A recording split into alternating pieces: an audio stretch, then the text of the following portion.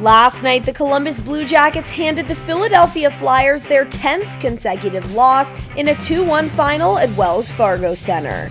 Elvis Merzlikins contributed largely to this win with 33 saves on the night, helping the Blue Jackets go 4 for 4 on the penalty kill.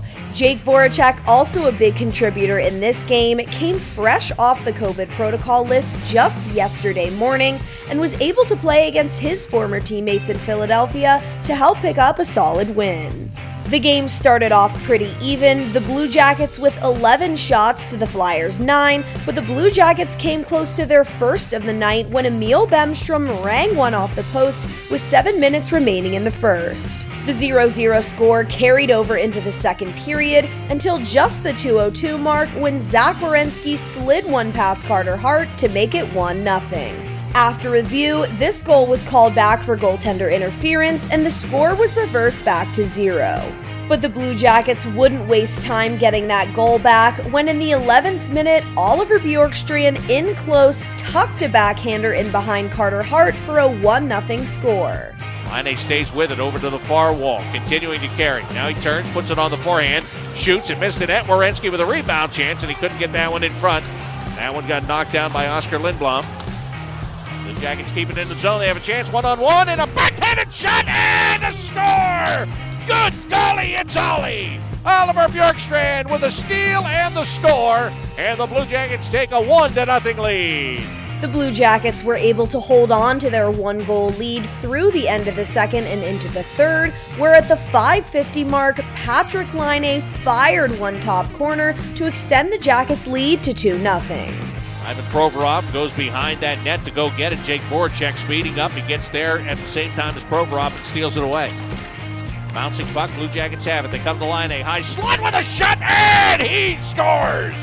Patrik Laine buries it, and the Blue Jackets have taken a 2-0 lead. Oh, for crying in a sink. Patrik Laine hammers that one high into the upper left-hand corner, and he beats Carter Hart.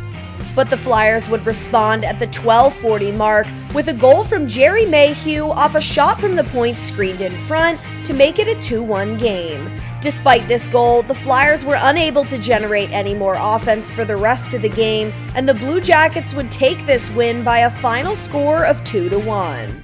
After the game, Jake Voracek talked about Elvis Merzlikins' ability to come back from a tough game in Florida to compete at a high level last night in Philly.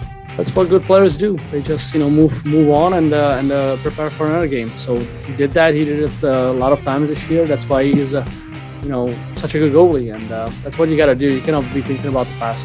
Sean Kuraly also talked about how important it was for this team to get that win last night, regardless of how it looked.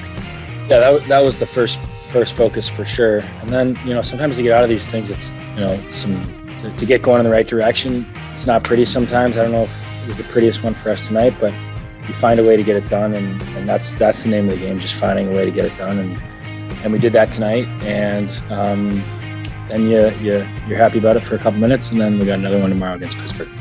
The Blue Jackets have a quick turnaround as they host the Pittsburgh Penguins tonight at Nationwide Arena for another Metropolitan Division matchup. Dylan Tyre starts the Toyota pregame show at 6:30, and the puck drops with Bob McElligott at 7 p.m. on the Blue Jackets radio network.